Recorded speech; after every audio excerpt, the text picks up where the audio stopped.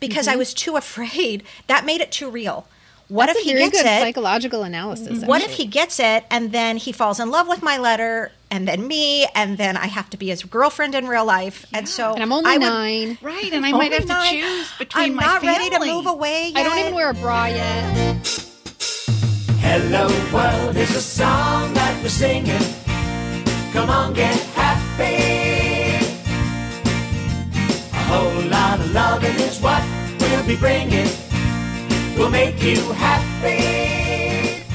Welcome to the Pop Culture Preservation Society, the podcast for people born in the big wheel generation who raced home from school to catch Parker Stevenson or Andy Gibb or Henry Winkler or Christy McNichol on the Mike Douglas Show, which started at 3:30, of course. We believe our Gen X childhoods gave us unforgettable songs, stories, characters, and images. And if we don't talk about them, they'll disappear, like Marshall, Will, and Holly on a routine expedition. And today, we'll be saving the closest thing we had to dating our celebrity crushes, putting pen to paper and writing a fan letter, after sending in our $2.50 to join the fan club, of course. I am Carolyn. I'm Kristen. And I'm Michelle, and we are your pop culture preservationists. Hello world is a song that we're singing.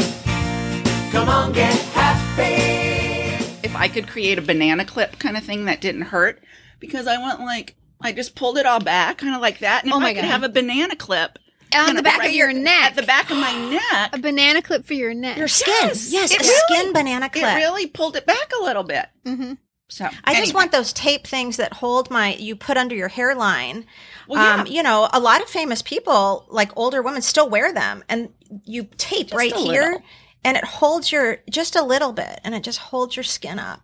You know what I saw this weekend that is related to this, I promise?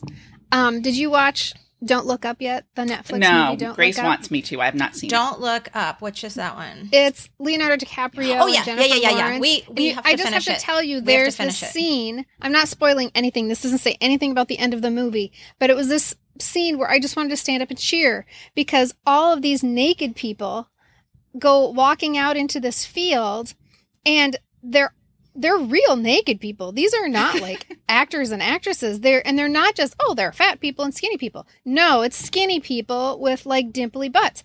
And then I don't know, I would love to know if this was actually Meryl Streep or if it was a body double for Meryl Streep, but they show the back of naked Meryl Streep walking away, and it is the dimpliest butt you have ever seen. And I was like, oh, thank you, Jesus. Thank you, Jesus, for showing this to the world. Because then at least, if only for one person, if only for my husband to know that this is what women's butts look like. Yeah. And it's not just mine. Yeah. Real women's butts look like that. Real women's butts look all pokey and dimply, just like that. And I actually hope it's Meryl Streep's butt, because would they hire a body double? Usually they hire a body double to portray some sort of ideal. Right. And this was just normal. I mean, it was a beautiful normal, but it was just normal. We need so to I'm look like, maybe into that's that. her butt. Right, because she would have, if it wasn't her butt, I'm sure she has to maybe approve the body double. Like you have to say, okay, that person. So she had to approve the dimples. So that's good too, I guess. Because I don't think Meryl Streep would go. I don't think she's like, I don't think it's her butt, but I do, just because I don't think Meryl Streep would say, I'm going to be naked. And they never showed her face. So but I totally agree with Carolyn that she probably was way on board with having it look like a real woman's butt. Yeah. Well, so if you're listening right now, you all know what our butts look like. I just told you. I think we all just gave away. Right. Spoiler My alert. Smooth butt days if you are ever behind see me. our butts. How about if you get on our highest Patreon level, you might get to see us walking into the water naked. And you can guess whose I think butt that's is a different website, Carolyn. It's a matching game. It's a matching game. Right. Which one is Kristen's? Like the typewriter, our word processor typewriter, which goes with who? It could be which butt matches which. Alrighty, are we ready? Yeah, let's do it. Our fantastic episode. Girl, look what you've done to me. Do you guys remember what the most watched episode of The Brady Bunch was? Kristen, I think you told us. I'm raising my raising hand. your hand. Yes, Kristen. What's the answer? It's my favorite episode of the entire 92 years of the Brady Bunch, which is Getting Davy Jones. Yeah. Isn't it the most popular Brady Bunch episode just of all? Anyway, generally? It's the most repeated episode of any TV show ever. Oh, that's right. Yes. Oh, ever. Oh, my gosh, I forgot that. I thought it was just of the Brady Bunch. Of any not TV just the show. Brady Bunch. Well, what do you think? The most repeated I was show going to ever. say, well, Kristen, since it's one of your favorites, can you give us just a quick Kristen-like recap of what the episode was about? Okay, so Marcia Brady is the president of the Davy Jones fan club at Fillmore Junior High, and they need somebody to perform at their prom. And so Marcia decides to write to Davy Jones and ask if he'll perform at the prom, because last time she got a letter back from one of her fan letters, and he said, if you ever need anything, just let me know. And she's like, well, he said. Right. So this all culminates in her showing up at the studio when he's recording a song, and we get to see Davy Jones in the studio with his big headphones on, staring adoringly up at the mic, singing, "Girl, look what you've done to me." The classic Davy Jones song, Gull.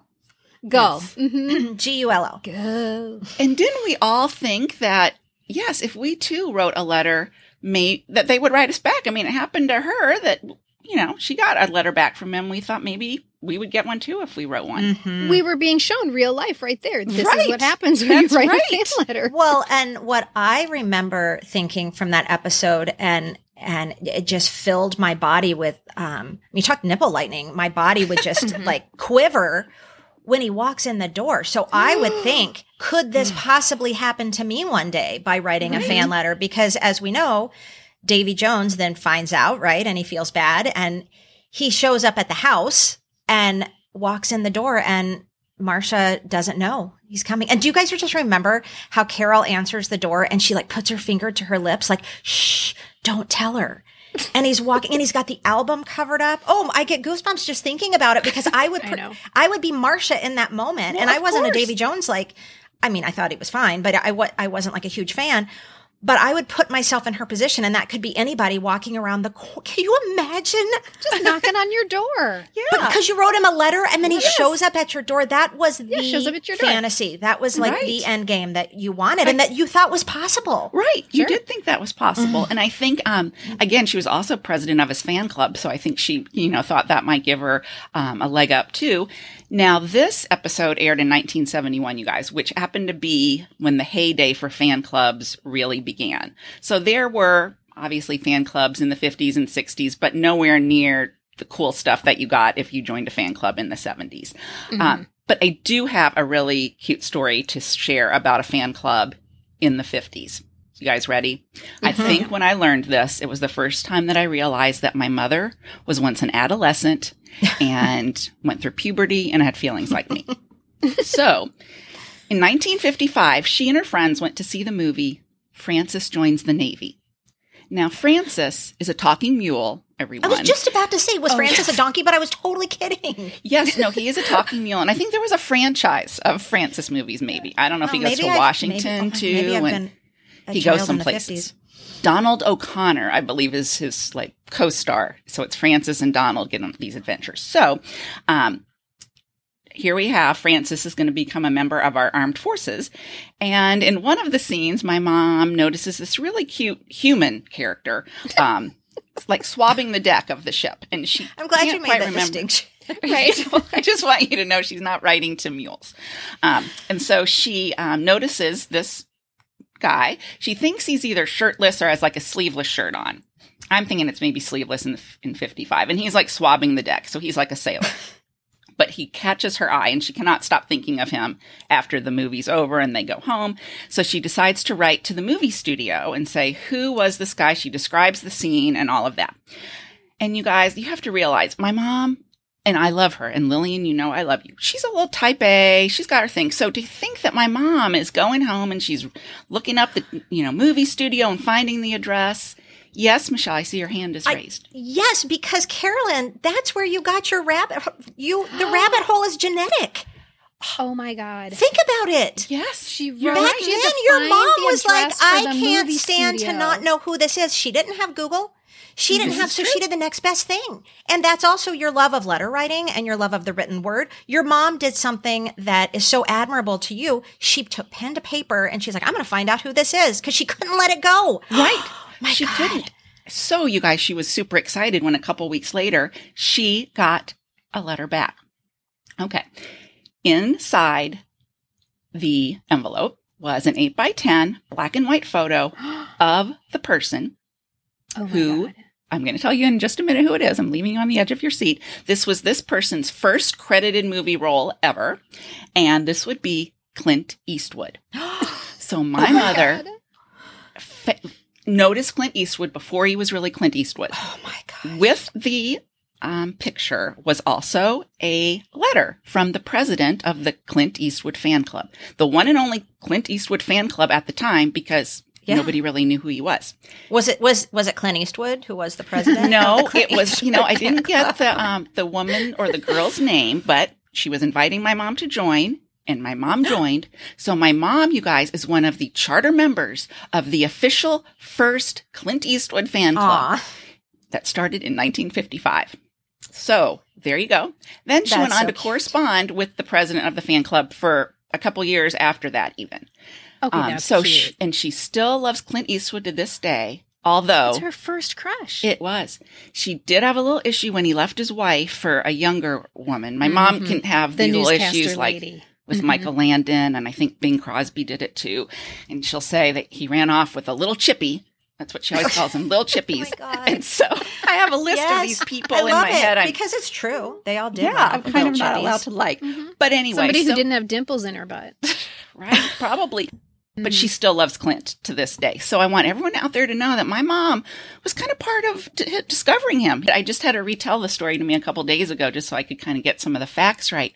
And she was like a giddy kid. And she said, Oh, that's cute. and your grandmother, Carolyn, she was so sweet. She let me hang that picture up on the wall. She was really nice that she let me hang those pictures on the wall. And it was just like she was, a kid again. It was really sweet. See, that just shows her child is still living inside her. Well, were you guys members of any fan clubs? I wasn't, and I have just, thanks to research for this episode, I've discovered why, which I'll discuss later. But I do have a friend who was the president of the Sean Cassidy fan club, and I'm like, Wow. for the whole world? You're 10 years old. I never understood that thing, and I don't know if she knows the answer either. Like, was she just the president for her neighborhood or for the whole world? Her I house. don't understand how that worked. I don't remember. And I feel really disappointed in myself if I wasn't, because I was such a fangirl and am still such a fangirl. But I feel like if I would have been, I would have kept something. And I think if I would have been, it would have been Donny Osmond. It would have been Scott Baio. And I feel like I'm certainly familiar with all the ads in Tiger Beat and everything showing. And my sister, I know, was of Hardy Boys because she still has her official card, her membership card. I just feel like I don't have, but then again, like I said, I've lost a lot of memories. I don't know why. Well, what was interesting was, it became a whole industry, the fan club industry in the 70s. Yeah. So before it was kind of the absolutely. studios would kind of take care of it, kind of like you just said, Kristen, and then it would get passed down. And then eventually, if there was a fan club already placed with that person, but it was not to the degree of fan clubdom that we came to know, where publicists, TV networks were all part of getting these things out there and in our faces. So, for instance, I'm going to just read you a little bit in the back of the Sean Cassidy concert program that our friend Shane was so nice and got us a bunch. You could join. And this is a vintage program. This is Yes. not Mhm. from I'm our sorry. recent concert. This is No. from 1978. I think it was 8. 77 or 78. And I would say that I would wonder if I sent $5 plus $1 for postage and handling now to the address printed clearly on here, what I would, what would happen? get, what would happen. But this fan club was called the only official Friends of Sean Cassidy fan club. So maybe there were some unofficial ones out there, but There's one called AAA Sean Cassidy fans in the club. yellow pages. Right. there's actually pretty much two main companies who kind of ran these fan clubs. One, interestingly enough, was called the Fan Club Corporation of America. And they were out of Ohio. Yeah. Isn't that interesting? And they did like Farrah Fawcett's. I mean, there were a bunch they did. And then our friends at Tiger Beat, they had an arm that did fan clubs. So that's why you see a lot of those ads in Tiger Meat magazine. Those would have been ones that they probably produced. So now when you join, for instance, if you had joined the only official Friends of Sean Cassidy fan club, you wouldn't have just gotten one photo. You ended up getting like 4. 1 8x10 color photo, a 5x7 color photo, some wallet size photos. You could put Sean in your wallet and show your friends. Look, Sean sent me a picture. A handwritten letter of welcome from Sean himself. And I think they needed to put handwritten in quotation marks. Come on. Yeah. Somebody's handwritten. It didn't say his handwritten. Oh, this is true. And that's probably what they would have said. Of course, your membership certificate, your photo membership card, entitling you to special fan club privileges. I guess you could like flash like your card. Driver's license. Yeah. You could flash that card and get 10% off at, I don't know, at his merch table. Stickers and decals, a super book cover with Sean's picture on it. So you could have it at school, put that on your little textbook, and you'd be really happy. And as a fabulous bonus for fan club members only, they had a monthly drawing that they would pick 10 people every month, and you could get a giant, they don't say how giant it is, color autograph poster of Sean and a chance to receive a birthday card personally from Sean himself. Yeah. Can you believe that? He's going to be busy. Yeah. So I think that was a great investment for $6. So I figured out why it was that, because I was like you, Michelle, like, why didn't I join a fan club? There were so many opportunities. I was disappointed in myself. I was also very disappointed in myself, but upon further examination, it was the $2.50. That's what I thought too, Kristen. Well, for sure. Everything was $5 and all the Tiger Beats that were around the age I would have been. And I thought that's exactly what I thought. I thought it's the money. You got it all, but when I had that money, I don't know that I trusted that I could just send it in the envelope or that I had it. Or would my parents approve of me spending my money that way? I can just hear my mom being like, that's just throwing your money away. It seemed like it was off limits to me somehow. But I decided to do a little experiment because I was questioning. I was going through this existential trauma of why did I miss out on this opportunity? And I thought part of it is that I didn't really know how. Part of it is the money. So I decided to go through my record collection and just see where did you get this information about fan clubs? And I found fan club information on the backs of quite a few records. I've got the Partridge Family. I've got Bobby V, Donnie and Marie, the Monkees, David Cassidy, certainly, the Bay City Rollers, and Sean Cassidy. They all had fan club information on the record itself. That's brilliant. Okay. It's brilliant so marketing. Brilliant. It's so brilliant. And I just think that the things that you offered, like if you were going to do some comparison shopping, I think the Partridge Family is definitely where you come out ahead. I got some serious retroactive FOMO when I saw what you got when you joined the Partridge Family fan club. Okay, so here it is. It's actually what it says. Here it is. And this is on the back of the Partridge Family Sound Magazine album. An all-new 1972 Partridge Family fan club. Join today and receive a sizzling, dazzling, fun-packed new Partridge Family fan club kit jammed full of the greatest goodies ever. A special record featuring the voices of David, Susan, Shirley, Danny, Suzanne, and Brian. They'll tell you everything you've been waiting to hear. I don't know what they mean. Are they just talking on this album? A brand new book, Growing Up with the Partridge Family. It's a complete history of every partridge with a startling prediction section for the future. Now, I think they're talking about the characters here, not the act, because you know they're not real people, right? A Partridge Family poster, a super group shot of your favorite family just posed to decorate the wall of your room. You get autographed wallet-sized portraits. It seems like the wallet-sized photos were really popular. You get them of every cast member. You get a new membership card signed by David Cassidy. You get Partridge stickers, dozens of all new stickers for your letters, mirrors, and notebooks. Plus, the giant extra bonus, which is a huge living kissable, all-color 17 by 22 pinup poster of David Cassidy. Don't wait. Join today. Send your name and address plus $2 to Partridge Fan Club. Do you think that's the poster that your friend had or someone you knew had, that he was their boss? They would pretend he was their boss, and then they had to kiss the boss on the way out the door? That was Tony. Yes, it was Tony. That's right, Tony. I know they Tony's would play listening. Office, and they had to kiss the boss on the way home from work. Well, yeah, we were so lucky in the 70s because when we wanted to join a fan club, like if you didn't have the record album, we basically had like a phone book, like a fan club directory right at our fingertips, right? Because we were getting all our information from this periodical anyway, and that was Tiger Beat. Like Tiger Beat, every issue was just bursting with fan club information and signups. And honestly, like if you didn't see one you wanted to join, just turn the page because there'd be another one on the next page. And it wasn't just fan clubs; it was color books and poster books and everything you can imagine. So much stuff for you to order. So much stuff. It's just so much propaganda. So I happen to have a stack of Tiger Beats from 1978 that I recently scored on eBay. So let me read you some of the fan club info I found in these issues. Cause, if you're listening and you haven't heard your favorite yet, maybe you will now.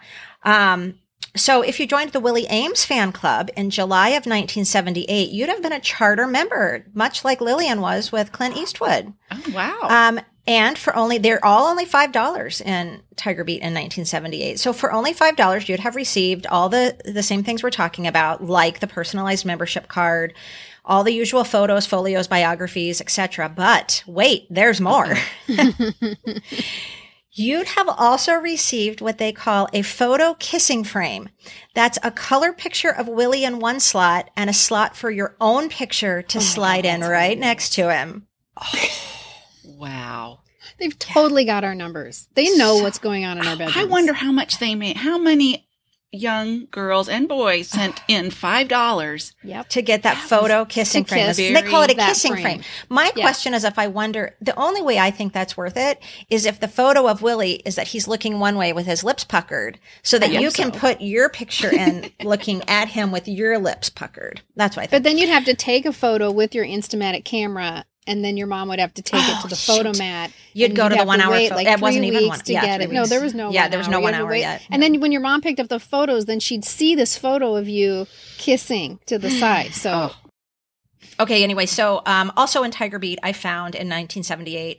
I loved this one. You could have become a charter member. So again, we're getting it on the ground floor of the Charlie's Angels fan club. I love that one. Yeah, I feel like maybe if I wasn't an actual member of the Charlie's Angels fan club, I may have claimed to be one. Like maybe I thought all you had to do was say you were a member of the fan club, and you were. Kristen, so I didn't get anything. Dishonest. No, I think I thought I was in. Carolyn and I, our mouths are just open, like.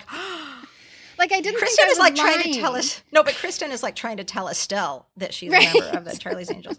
But on this one is cool. You got an iron-on decal for your T-shirt that only members of you couldn't buy that iron-on decal you guys, anyway. No, I may have had that. Okay, we have to re-record this whole episode because I think I really was a member because I think I had that decal on my shirt. Okay, well I'm getting manalowed right now. We need proof. Yeah, she's getting manalowed. Gail, did you hear that? She's getting manalowed. Yeah, well, you need to look through some old photos. Would you still have the shirt anywhere?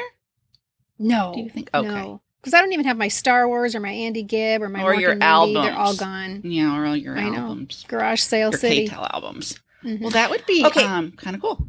Yeah. Yeah, we need proof.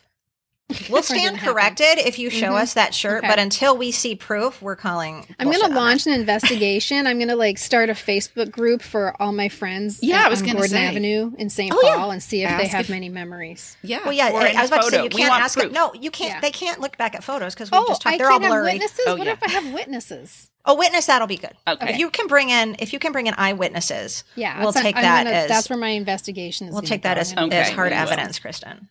Yeah. Okay. I think it was Leif Garrett's fan club, though, that gave you the best incentive. Do you guys remember this? You might when I say it, because I didn't until I was looking through the Tiger Beats. And then I was like, of course, I remember seeing this all the time for years in Tiger Beats. If you were a member of Leif Garrett's fan club, you would get a secret decoder. And in every month's issue of Tiger Beat, there was a secret code somewhere in the magazine that only members of Leif's fan club could decipher. So like on a certain page up in the corner, it would say like Leif Garrett fan club member, and it would be all this gobbledygook. But if you had that decoder, you could see what his message was to you. They were so smart, those little marketing. That's a really smart. And this, again, $5. And you also got sort of like the Partridge Family, Kristen, that you just said. You got a 45 record with him. And I love how it says in his own voice. Like, what were they going to have his publicist do it? His mom? Tell you how he feels about you. And about himself. Me? And himself. Plus his future plans and how you can help him reach his goals. You guys, I would love, if anyone listening out there has that 45, please somehow get us a recording of that, because I want to hear what his future plans were, and let's see how they shook out for him. And two, because we kind of all know. And two, I just love how he feels about you and himself. I just would love to know the script that someone wrote.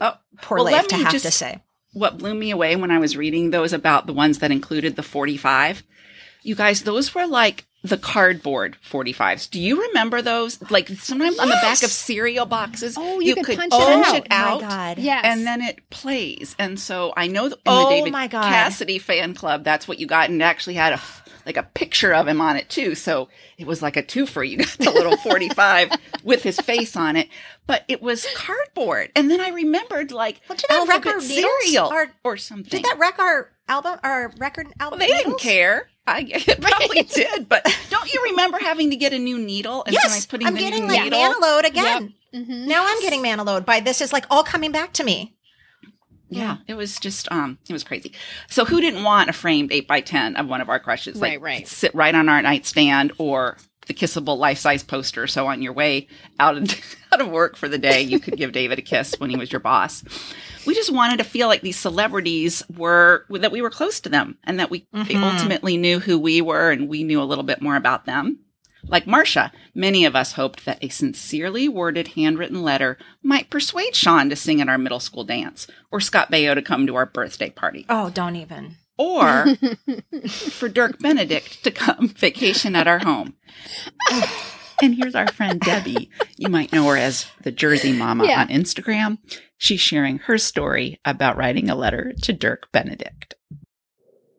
So when I was in the 5th grade, I was obsessed with the A-Team because I loved Dirk Benedict, who played Face, and he also played Starbuck on Battlestar Galactica. So I wrote a fan letter to the A-Team fan club, and I invited Dirk Benedict to come to my house for a vacation if he wanted to escape his Hollywood life. This is a true story.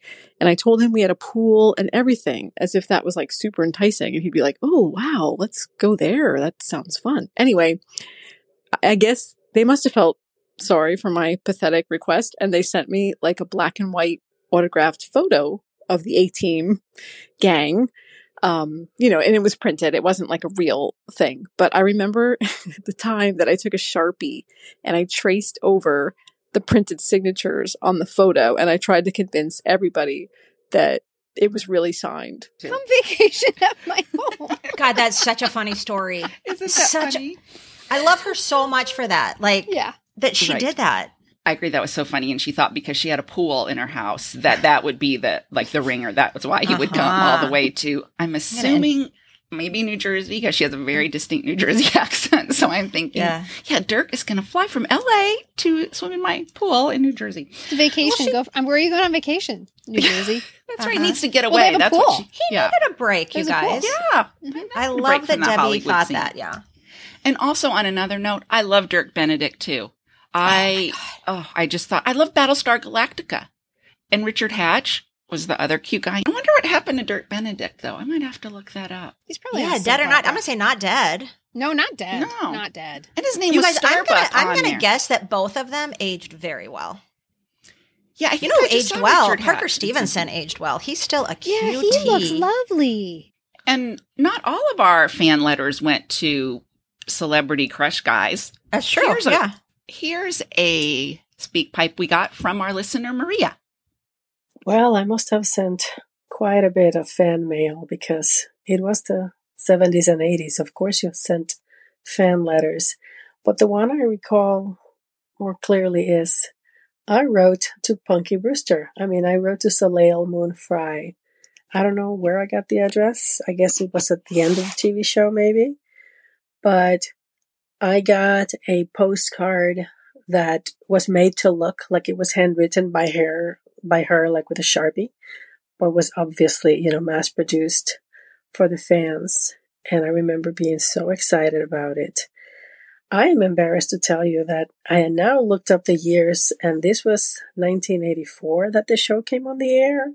And I was already 12 when the show started. So I guess I was still hanging on to my childhood. But I really, really loved Soleil Bonfry and loved the show and just admired her so much. So that's my memory of fan mail. And Maria, you do not have to be embarrassed for liking Punky Brewster. That was a cute show, and none of us have to apologize for the shows we liked or the celebrities we fangirled after. We also got an email from Rebecca, who is from the TV Tangents podcast, and she shared a story about her crush and writing a letter. It was John Stamos from Full House, and that was her favorite. But she realized that he probably got a lot of fan letters, so she wrote him one, and she also wrote, to help her chances, she wrote one to Uncle Joey. So what was his name? How do you pronounce his name? Dave.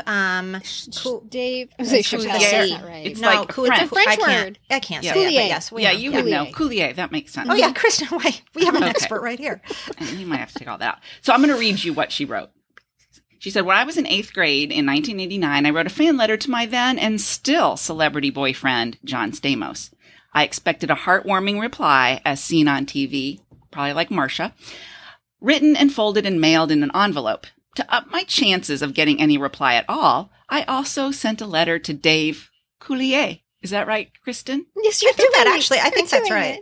He wouldn't get as many letters as my boyfriend, John, so he would maybe be more likely to reply. Several weeks or months later, I was innocently sitting at home after school, probably watching the all-new Mickey Mouse Club, when the mail came. My mom yelled out, "Becky, you got a postcard from Uncle Joey."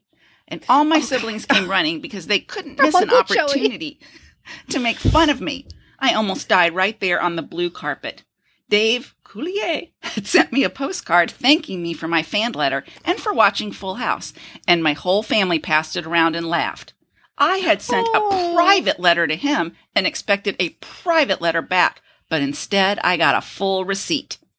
But at least it was handwritten and signed. The postcard I got from John Stamos a few weeks later was stamped with his signature, which means he probably had nothing to do with it. And of course, I was asked by my family just how many letters I had sent to the Full House cast. Anyway, as a 13-year-old, I was mortified and realized that maybe things don't always happen like you see on TV. Okay, they laughed at her? I know, that's what I was thinking. I would be too, but I could see older siblings, and they're like, "Look, you got a letter from Uncle Joey." Oh, they're jealous. That was not nice. But this is a thing where you write to a person who is adjacent to the person that you're in love with. I heard this over and over again on the Mortified podcast, which we will talk about in a little bit. The Mortified podcast is one of my best sources of information. There was a woman who wanted to write to Michael Jackson, and she kept writing and she never got anything back. And so she wrote to Elizabeth Taylor. She's like, "Will you please give this to Michael Jackson?" I thought you were going to say like Tito or Jermaine. Elizabeth Taylor.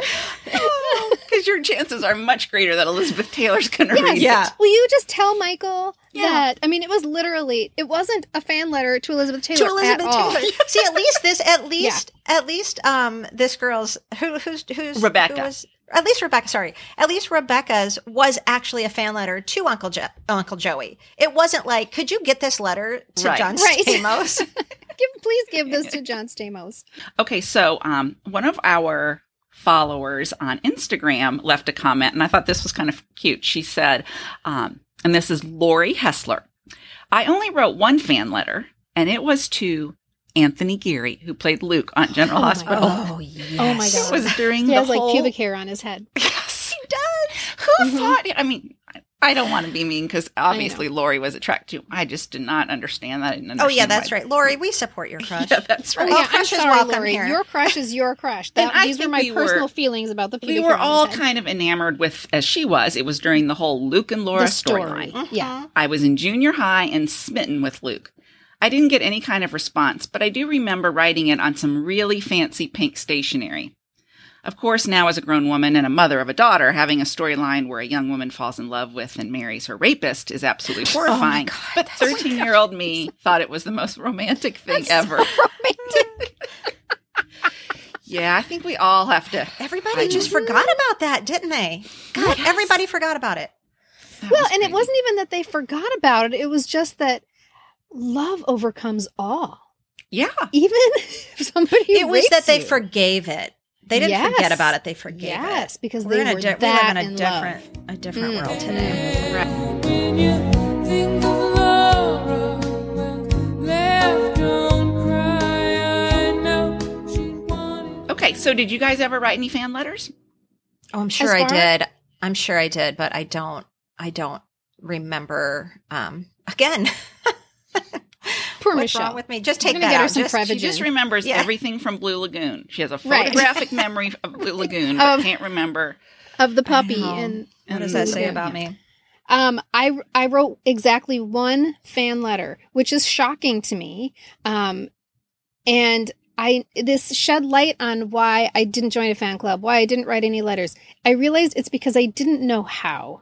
I didn't know where to send them, because the one fan letter that I did write was to Judy Bloom.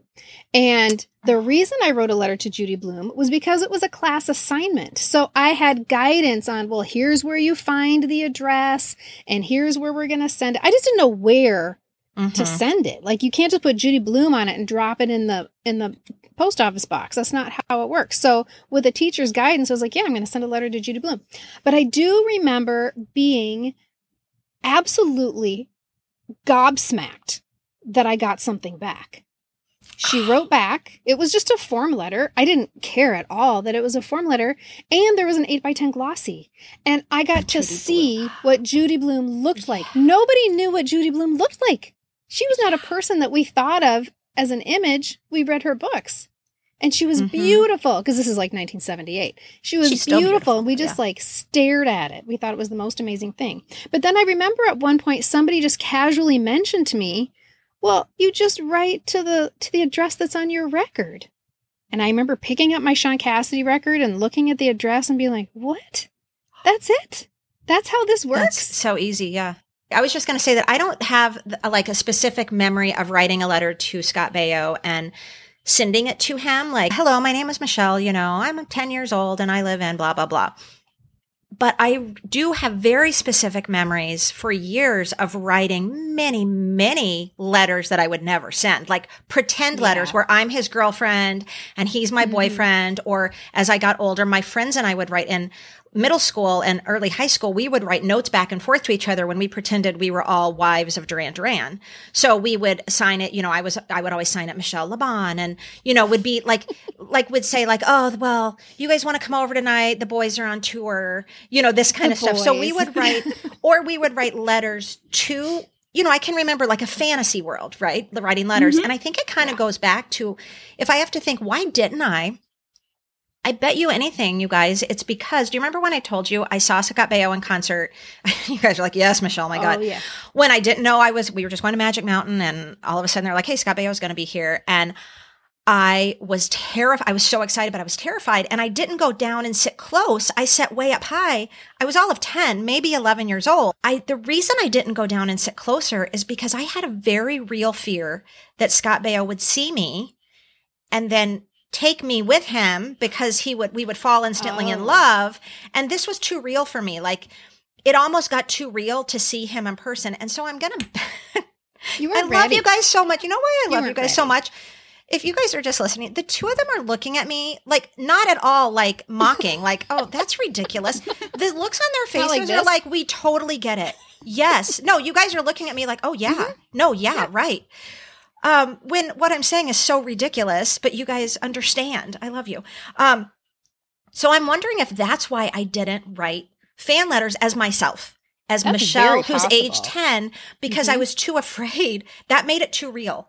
What That's if he a very gets good it? psychological analysis. What if actually. he gets it and then he falls in love with my letter and then me and then I have to be his girlfriend in real life? And so And I'm only I would, 9. Right, and I might have nine. to choose between I'm my not family. ready to move away yet. I don't even wear a bra yet. I mean, I'm just not No, ready for this kind I of don't commitment. even My know. mom. Just holding his hand makes me feel a little uncomfortable. If I get married, so I just feel like I lived in a fantasy world so much anyway. Like, and there's so many reasons for that, but like I lived in a fantasy world. So that's how I wrote my fan letters. They were truly fantasy letters, I think. Yeah. Oh, that's sweet. Or sad. Did you know that the Pop Culture Preservation Society is on Patreon? Patreon allows you to support our work by becoming dues-paying members of our society. We are an independent, women-run endeavor with a commitment to delivering the highest quality listening experience to our community. And so we've taught ourselves how to record, edit, and produce a podcast in midlife, a time when most of us are asking our kids how to regram a TikTok, so that we can deliver episodes that truly speak to you. Support from PCPS patrons means that we can devote more of our time and resources to the content, sources, equipment, software, hosting, and research that you've come to depend on, without worrying about how to pay the bills. So thank you. We appreciate you from the bottom of our bell-bottomed hearts. The Mortified podcast is something that I listen to regularly. It is hilarious. It's the very first podcast that I ever listened to, ever. And it is real people, like not actors, getting on stage and reading from their teenage diaries. It is Oh my gosh. hilarious. It is hilarious. And also it can be quite poignant, and it really makes you have a lot of compassion for your child self while you're cracking up. So I listened to that one on the regular. There was an episode of the Mortified podcast that speaks to that question of, hey, do these people even read these things?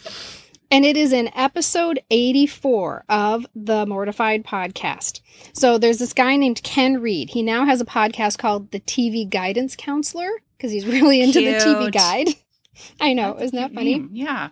And when he was a kid, he wrote tons of fan letters, as any kid who was obsessed with the TV guide probably would.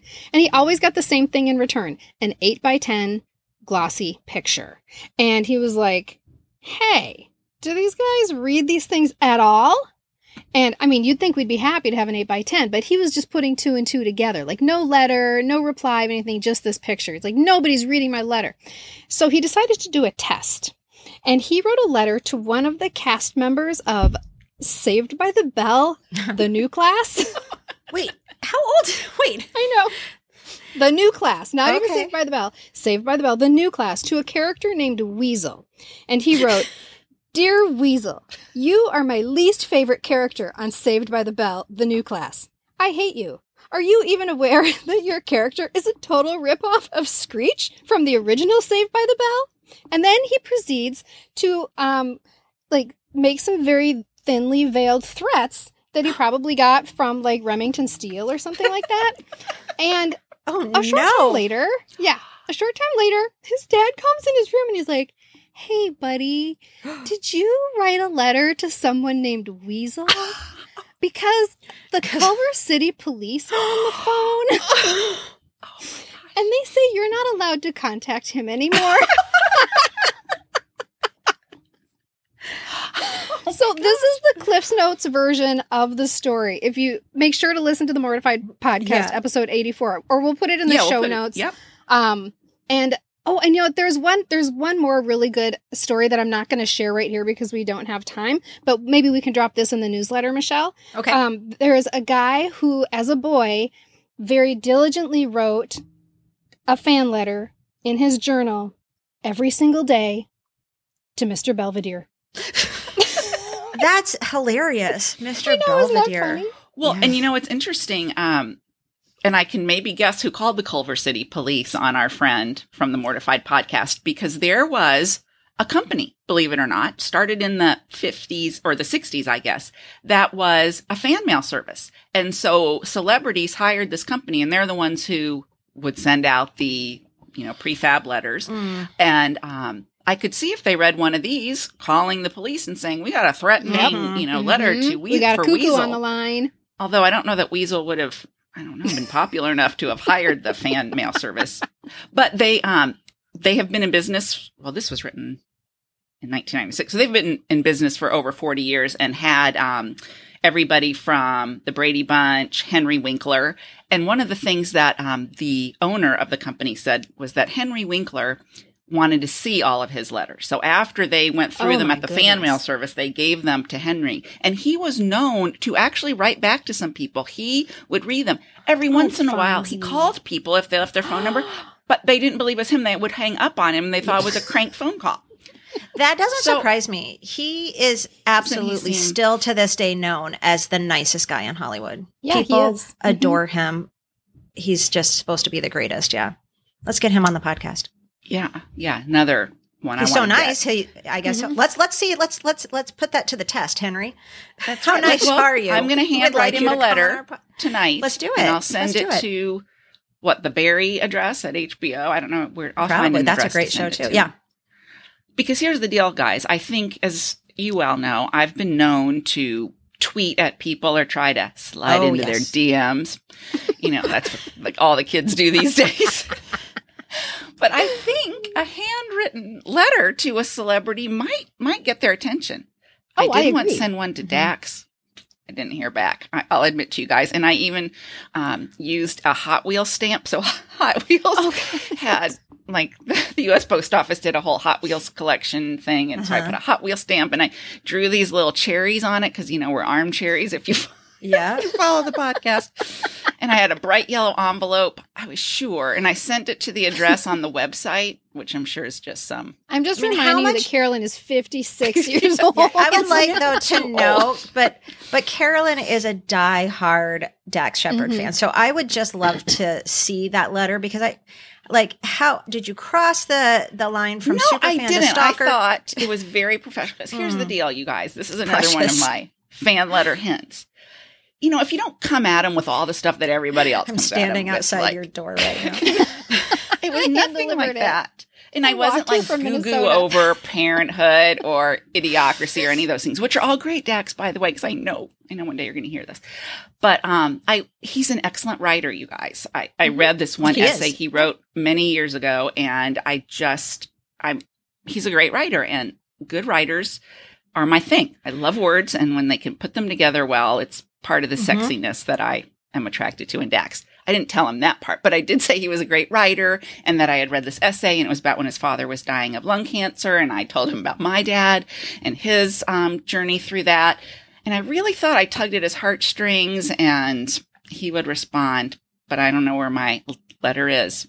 If you haven't read it yet, Dax, Monica, anyone, please go find it and read it now. It's on his nightstand right now, I'm sure. Yeah. Aww. So it's never too late to write.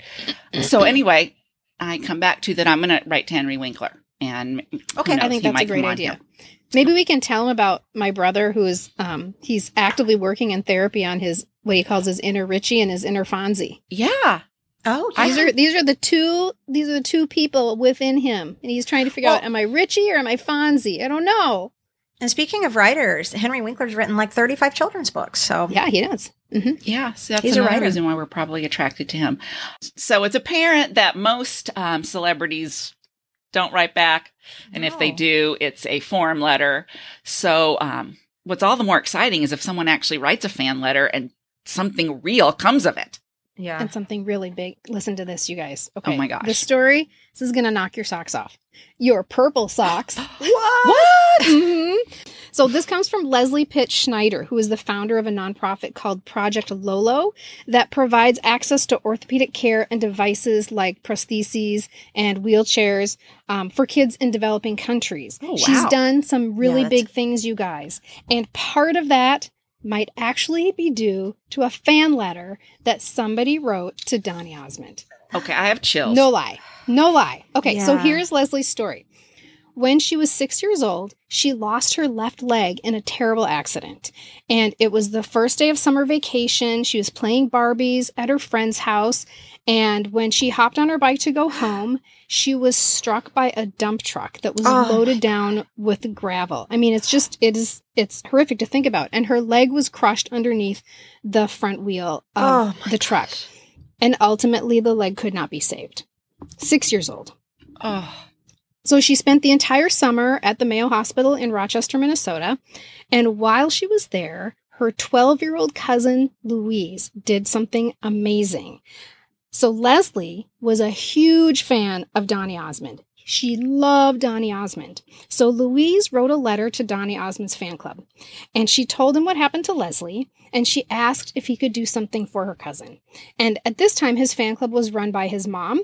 And so Donny's mom must have seen Louise's letter. And she must have been moved by it, as you can imagine a mom would, Sure. right? Because she writes back. Olive she wrote back? Yes. She writes what year back was to this? Louise.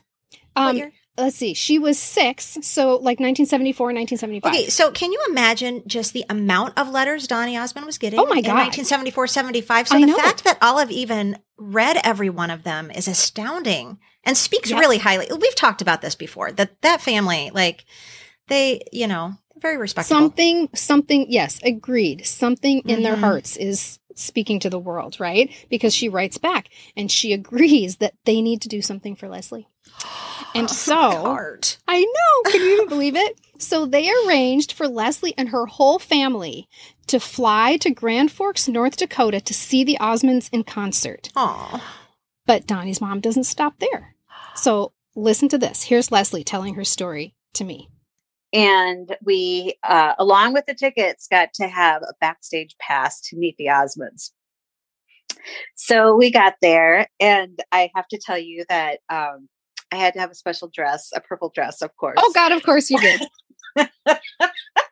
And my mom made it. So it was like a gingham check, purple and white check with a long dress. So we went backstage, and it was all pre-show. And so we got to meet all of the Osmonds. I mean, like Donnie, Marie, Jimmy, Jay, Alan, Wayne. I know. I'm trying to think. Who are all the Osmonds? There's another guy. Is there? Alan. Alan. Yep. Okay. Yeah. And their mom, we got to meet their mom. She was there and lovely. I just remember she looked just like a really nice grandma. You know what I mean? Oh, cute. Yeah. And so I got to meet Donnie and Marie and Jimmy. I fell in love with Jimmy because he put his arm around me and I thought it was sweet. adorable. But yeah, so we got to meet them and then saw the show, and we were supposed to then go meet them afterwards. Marie, I think it was Marie, had said, well, let's meet after the show for pie. But listen to this. It gets even better. Oh my gosh. I can't know. handle But it. wait, there's more. So years later, it's the early 90s, and Leslie is now a grown woman, and she's working at the newly opened Mall of America. She's working in the children's department at Macy's, and she sees a man come into the department. She's just must just see the side of him or the back of him, and he seems very handsome, and he's got very dark hair, and he's wearing a jacket, and on the back of the jacket, it says Joseph in the Amazing Technicolor Dreamcoat. Which, if you recall, that was like a big comeback moment for Donnie when he got a Broadway role in Joseph. And then he starts touring the country in Joseph. He turns around and embroidered on the front of the jacket, it says Donnie. Wait, he wore that out in public? Yes, he did. In case you don't recognize me. Exactly. It's me, Donnie. Oh, gosh. It's Donnie. And so she's like, oh my God, this is a full circle moment. Yes. She doesn't want to bother him. But at the same time, she realizes she'll never get this chance again. Right. And she feels very strongly that she needs to tell him what he did for her. Like, now that she's a grown woman and she can look back at it, she wants to tell him what he did for her. So here's Leslie again. I said, that was such a pivotal experience in my life at that particular point, because I would never have met them. I would never have had that experience but for having my accident. And it was wow.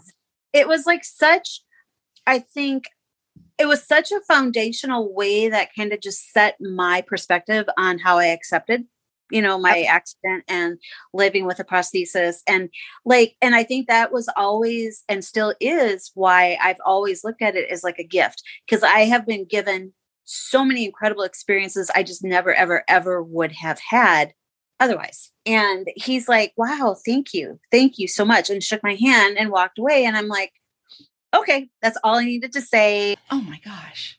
I know. Isn't that amazing? All because of, and we talked about, Leslie and I talked about how Louise was 12 years old and she took on this responsibility of contacting this incredibly famous person with this special request. I mean, she took that. That's a big thing for a 12-year-old to do, I think. Right. And then to watch it unfold like that. Oh my gosh. Way to go, Louise. I know, Yeah. Louise. I know. Well, that speaks volumes Power- for the Osmond family as well. Oh, Don't yeah. you think? Definitely. I know. Okay, you guys. That was a pretty cool story, but I've got the ultimate fan letter dream story for you. Oh, And my it goodness. belongs to Winnie Hung. Okay. So Winnie was a longtime fan of Willie Ames. Wrote him a fan letter, much like we all would have done in the 70s. Maybe was a member of that charter fan club that you talked about. Oh my gosh. Michelle. I wonder if she got the kissing photo frame. She very well must have, or might have. So she wrote him a letter back then, and he said every once in a while he would grab a handful of the letters and just, read them. He's like, these girls are taking the time to write to me. Maybe I'll respond to a few. And maybe I'll call them. They're never going to get a phone call from me, but maybe I'll just go ahead and call. So he picks up Winnie's letter way back in the day, and he picked up the phone and called her and said, "Hi, I'm Willie Ames. I'm calling from Universal Studios." And she kind of didn't really believe it was him, but I guess he convinced her. And he said they chatted for a couple minutes, and she said, "Can I write you again?" And we did. We wrote back and forth, never met, for 30 years. They were pen pals for 30 years. So, yeah, they have this ongoing pen pal relationship, and not all the time. It wanes because, as we know, Willie went through some hard times. I mean, he was married twice. He had some addiction issues, really some difficult times. But he starts to get his life together, and he actually gets a LinkedIn request from Winnie at some point because now he is working on a cruise ship. That was one of his first jobs when he's gotten sober, and kind of becomes almost a Julie McCoy-like position on the cruise line. And one day she writes and she just asks if he's ever going to be in Vancouver to give her a ring. So she lives in Canada and maybe we can meet up. And he said, I'd never been on one that had gone to Vancouver, but he looked at his schedule and said, "Oh my gosh, I'm not only going to be there, I have to sign off to go to France to catch my next shift. So I'm going to have a little time there." So they decide, okay, after 30 years, maybe we should at least meet up, cup of coffee, whatever. He said, "Why don't I take you out to dinner? I'll give you a tour of the ship." And he said, "When I saw her for the first time, I literally could not breathe. My knees started to go weak. We had the most amazing evening. It was like we'd known each other our whole lives." And he said, because we did. Yeah. And he had written to her. She was his closest confidant through a lot of this stuff. Oh, What? So I asked her to meet me at the airport before he left for France. And I walked up to her and he said, "I'm going to marry you one day." So we sailed together for a year. And later her sister said, "She's been waiting 30 years for you." She's never been married. And they got married in 2014. Wait. Oh, How my God. was this not on the cover of People magazine? or something? Seriously. Well, it was in This Closer is an Weekly. amazing. It was what? I got this from Closer Weekly magazine. But that's an amazing story. Like, I don't know how they didn't do a talk show circuit or something. Like, how am I just now finding out about this? That is unbelievable. Well, That is unbelievable. That is fantastic. That is the ultimate fan letter story. Like when you think about, okay, why are you writing this fan letter? So they'll fall in love with me and then we'll run away and get married. Well, congratulations, Winnie. That's right. Wish fulfilled. crazy. If your love's still strong, ooh, baby, here I am, signed, sealed, delivered, I'm yours. So, you guys, I think a really good question to kind of ponder and discuss is, what is it that we really want from these letters? Why are we writing them? What were we after? What were we hoping to get? I think I told you earlier, I was terrified that I'd get a marriage proposal back. You were 8 or 9. Yeah, I know. And I think on some level, it's about stuff. Like some of us are really pleased as punch to get a signed, autographed 8x10 glossy. And so on the most basic level, I think I think that's part of it. But as many of you know, because it's now been announced on our social media, I have my first book will be published soon. Not really soon. It's like 18 months from now. But anyway, it's a novel for middle grade readers about a celebrity crush. And I had to think about this question, this why, when I was trying to imagine what Millie, my main character, would do about her crush. So even though it's a modern day story, I felt like I needed to honor this tradition of writing fan letters. And her grandma Cheryl makes the suggestion that she writes a fan letter, like an actual pen on paper letter, because it could be the only way to stand out these days, right? When everyone's commenting or liking or DMing, can you imagine getting an actual letter? He would notice you for sure, right? You would stand out from the crowd for sure. For sure. So why, I had to think about this. Why did Millie do it? Why does Millie write a fan letter? And this is what I figured out. She needs to do something, right? Because you have so little agency in this sort of love affair that is very one-sided. It's one of the only things that you can do if you're truly in love with this celebrity. Plus, if he reads this, he'll know I'm alive. Right? You start to feel seen. So Millie imagines him, her crush, Rory Calhoun is his name, reading it, touching it. And for that moment, when he's reading it and touching her letter, they're connected. Right. There's a thread that runs between the two of them, right? It's like being seen by them. You cannot deny that there's an element of fantasy fulfillment in every attempt to write a fan letter, right? Even if it's unspoken, even if you don't dare to speak it out loud. So Millie's friend Shauna challenges her on this very issue. What do you want, Millie? What do you want from this fan letter? And Millie's very sheepish. She's like, I don't know, an autograph or something like that. And Shauna's like, get real. You want him to fall in love with you. Right? So they do it. They write that letter. If you'd like to hear me reading a little portion of this book of what happens after Millie writes her fan letter, just hang around to after the closing of this episode and we'll leave a little treat for you. Oh my gosh. Could that possibly be the first public reading of Worldwide Crush? Oh my God. Yes. Very exciting. Yes, it is. I totally agree with you and Millie and Shauna, because in thinking about why we write the letters, I actually thought the first thing that came to my mind was connection. Yeah. That if we can write them a letter, surely we would have connection. And if they read our letter, if they actually read our letter, they will know we're alive. And I think, like so many things from our Gen X childhoods, I think the fan letter could be a thing of the past. Something that's kind of been reduced to a fan tweet or a fan DM, which is not the same. I don't think that's going to lead to you getting married to your crush. I just don't. Which makes me think that this is something that needs to be preserved and studied, like in the Smithsonian. So if you have unsent fan letters or replies to your fan letters somewhere in your attic, go find them. Because I swear to God, I think these could be cultural artifacts. Take a picture of them for self-keeping. Take a picture of them for safekeeping. Share them with the world or share them with us. And maybe that could be the next headliner for our newsletter. Who knows? Thank you so much for listening, everybody, today. Yes, thank you guys so much. And we look forward to being with you again next week. And as always, we are closing out this episode and closing out this really fun season by thanking all of you for your support, by sharing our podcast with others, and by clicking those stars and leaving a nice review. You guys, we go back and read all the reviews on Apple Podcasts from time to time just to boost our confidence and to remind ourselves that people are loving our silly conversations and that they're more meaningful than we sometimes realize. And to those of you who take your support to the next level on Patreon, a huge, tremendously giant thank you. Honestly, you guys are what is quite literally keeping us trucking. And today we're giving a special shout out thank you to patrons Leslie, Mel, Lydia, Susie, Robin, Allison, Julie, and Cheryl. Thank you so much. If the rest of you would like to explore our Patreon page and see all the fun perks our patrons get, just go to patreon.com, patreon.com, and type Pop Culture Preservation Society right up in the search bubble. You can also find clickable links right here in the show notes or at our website, poppreservationists.com, or in the link tree link in our bio on our Instagram page. In the meantime, let's raise our glasses for a toast, courtesy of Jack and Janet and Chrissy.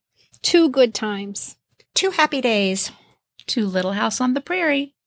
Cheers. Cheers. Stop, whoa, yes, wait a minute, Mr. Postman. Wait, Mr. Postman. Mr. Postman. So welcome to the very first public reading of Worldwide Crush. This is what happens after Millie writes her fan letter. We fold it and we put it in an envelope decorated with bulldog stickers. Shauna asked the Google about the address, and Cheryl, my grandma, has left me a stamp. Where does it go? I ask, peeling the stamp off its paper and holding it over the envelope. Just anywhere, I think, Shauna says, waving her hand over the envelope. Really? Maybe I should put it on the back, where it's not so crowded. I turn the envelope over and I look for the perfect spot. Oh yeah, the stamp is probably for sealing the envelope. Well, we only have 1 stamp, so maybe I should ask Cheryl so we don't waste this one. I snap a picture of my fingers holding the stamp over the envelope flap and text it to Cheryl with the words, right here? Cheryl texts back a laughing emoji. Then she tells me that I am a hoot and she can't wait to show this picture to the girls at poker. Apparently the stamp goes in the upper right-hand corner of the envelope, and it has nothing to do with sealing the envelope. And tell me, how exactly am I supposed to know this? So we fix the stamp and then drop the letter in the mailbox by the bus stop, which is very exciting because I've been looking at that thing for years without knowing what the heck it was. Shauna does the actual dropping because I'm too nervous. I keep holding it over the open space and then pulling it back, chickening out. Finally, she grabs it from my hand and lets it fall into the darkness, completely out of my control and on its way to Rory Calhoun. Oh, I have And goosebumps. That's so great.